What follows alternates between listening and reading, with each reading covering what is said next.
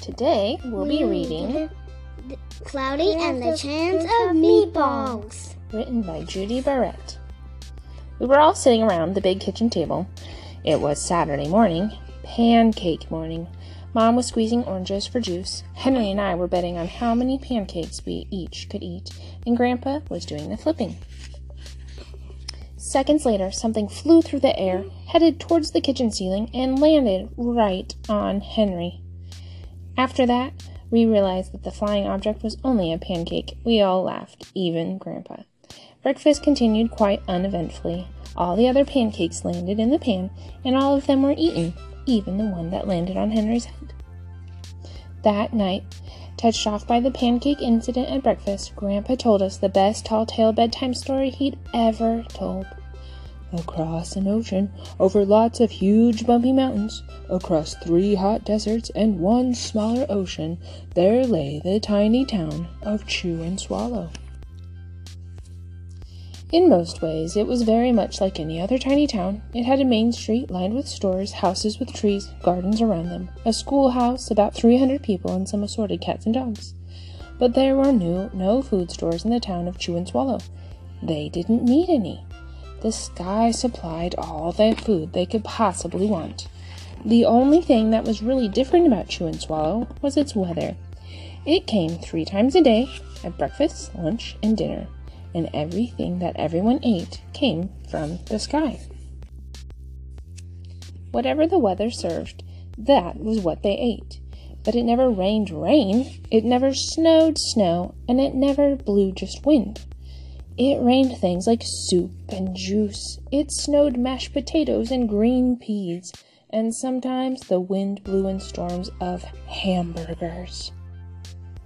The people could watch the weather report on television in the morning, and they would even hear a prediction for the next day's food. When the townspeople went outside, they carried their plates, cups, glasses, forks, spoons, knives, and napkins with them. That way they could always be prepared for any kind of weather. If there were leftovers, and there usually were, the people took them home and put them in their refrigerators in case they got hungry in between meals. The menu varied. By the time they woke up in the morning, breakfast was coming down. After a brief shower of orange juice, low clouds of sunny-side eggs moved in, followed by pieces of toast. Butter and jelly sprinkled down for the toast, and most of the time it rained milk afterward. For lunch one day, frankfurters, already in their rolls, blew in from the northwest at about 5 miles an hour. There were mustard clouds nearby. Then the wind shifted to the east and brought in baked beans. A drizzle of soda finished off the meal. Dinner one night consisted of lamb chops, becoming heavy at times with occasional ketchup. Periods of peas and baked potatoes were followed by gradual clearing with a wonderful Jell-O setting in the west. That's a huge jelly. The sanitation department of Chew and Swallow had a rather unusual job for a sanitation department. It had to remove the food that fell on the houses and sidewalks and lawns.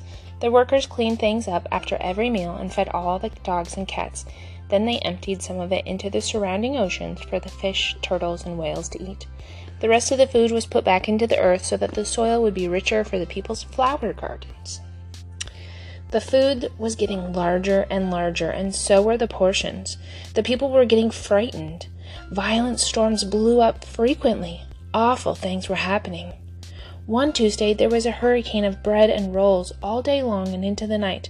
There were soft rolls and hard rolls, some with seeds and some without. There was white bread and rye and whole wheat toast. Most of it was larger than they had ever seen before. It was a terrible day. Everyone had to stay indoors. Roofs were damaged, and the sanitation department was beside itself. The mess took the workers 4 days to clean up, and the sea was full of floating rolls. To help out, the people piled up as much bread as they could in their backyards. The birds picked at it a bit, but it just stayed there and got staler and staler. There was a storm of pancakes one morning and a downpour of maple syrup that nearly flooded the town. A huge pancake covered the school. No one could get it off because of its weight, so they had to close the school. Lunch one day brought 15-inch drifts of cream cheese and jelly sandwiches. Everyone ate themselves sick, and the day ended with a stomachache. There was an awful salt and pepper wind accompanied by an even worse tomato tornado.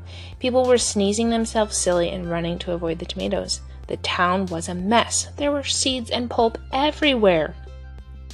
The sanitation department gave up. The job was too big. Everyone feared for their lives. They couldn't go outside most of the time. Many houses had been badly damaged by giant meatballs, stores were boarded up, and there was no more school for the children. So, a decision was made to abandon the town of Chew and Swallow. It was a matter of survival. The people glued together the giant pieces of stale bread sandwich styled with peanut butter. They took the absolute necessities with them and set sail on their rafts for new land. After being afloat for a week, they finally reached a small coastal town, which welcomed them. The bread had held up surprisingly well enough for them to build temporary houses for themselves out of it. The children began school again, and the adults all tried to find places for themselves in the new land. The biggest change they had to make was getting used to buying food at a supermarket. They found it odd that the food was kept on shelves, packaged in boxes, cans, and bottles. Meat that had to be cooked was kept in large refrigerators. Nothing came down from the sky except rain and snow. The clouds above their heads were not made of fried eggs. No one ever got hit by a hamburger again, and nobody dared to go back to Chew and Swallow to find out what had happened to it. They were afraid. Henry and I were awake until the very end of Grandpa's story. I remember his goodnight kiss. The next morning, we woke up to see snow falling outside our window. We ran downstairs for breakfast and ate it a little faster than usual so we could go sledding with Grandpa. It's funny, but even as we were sliding down the hill, we thought we saw a giant pat of butter at the top, and we could almost smell mashed potatoes.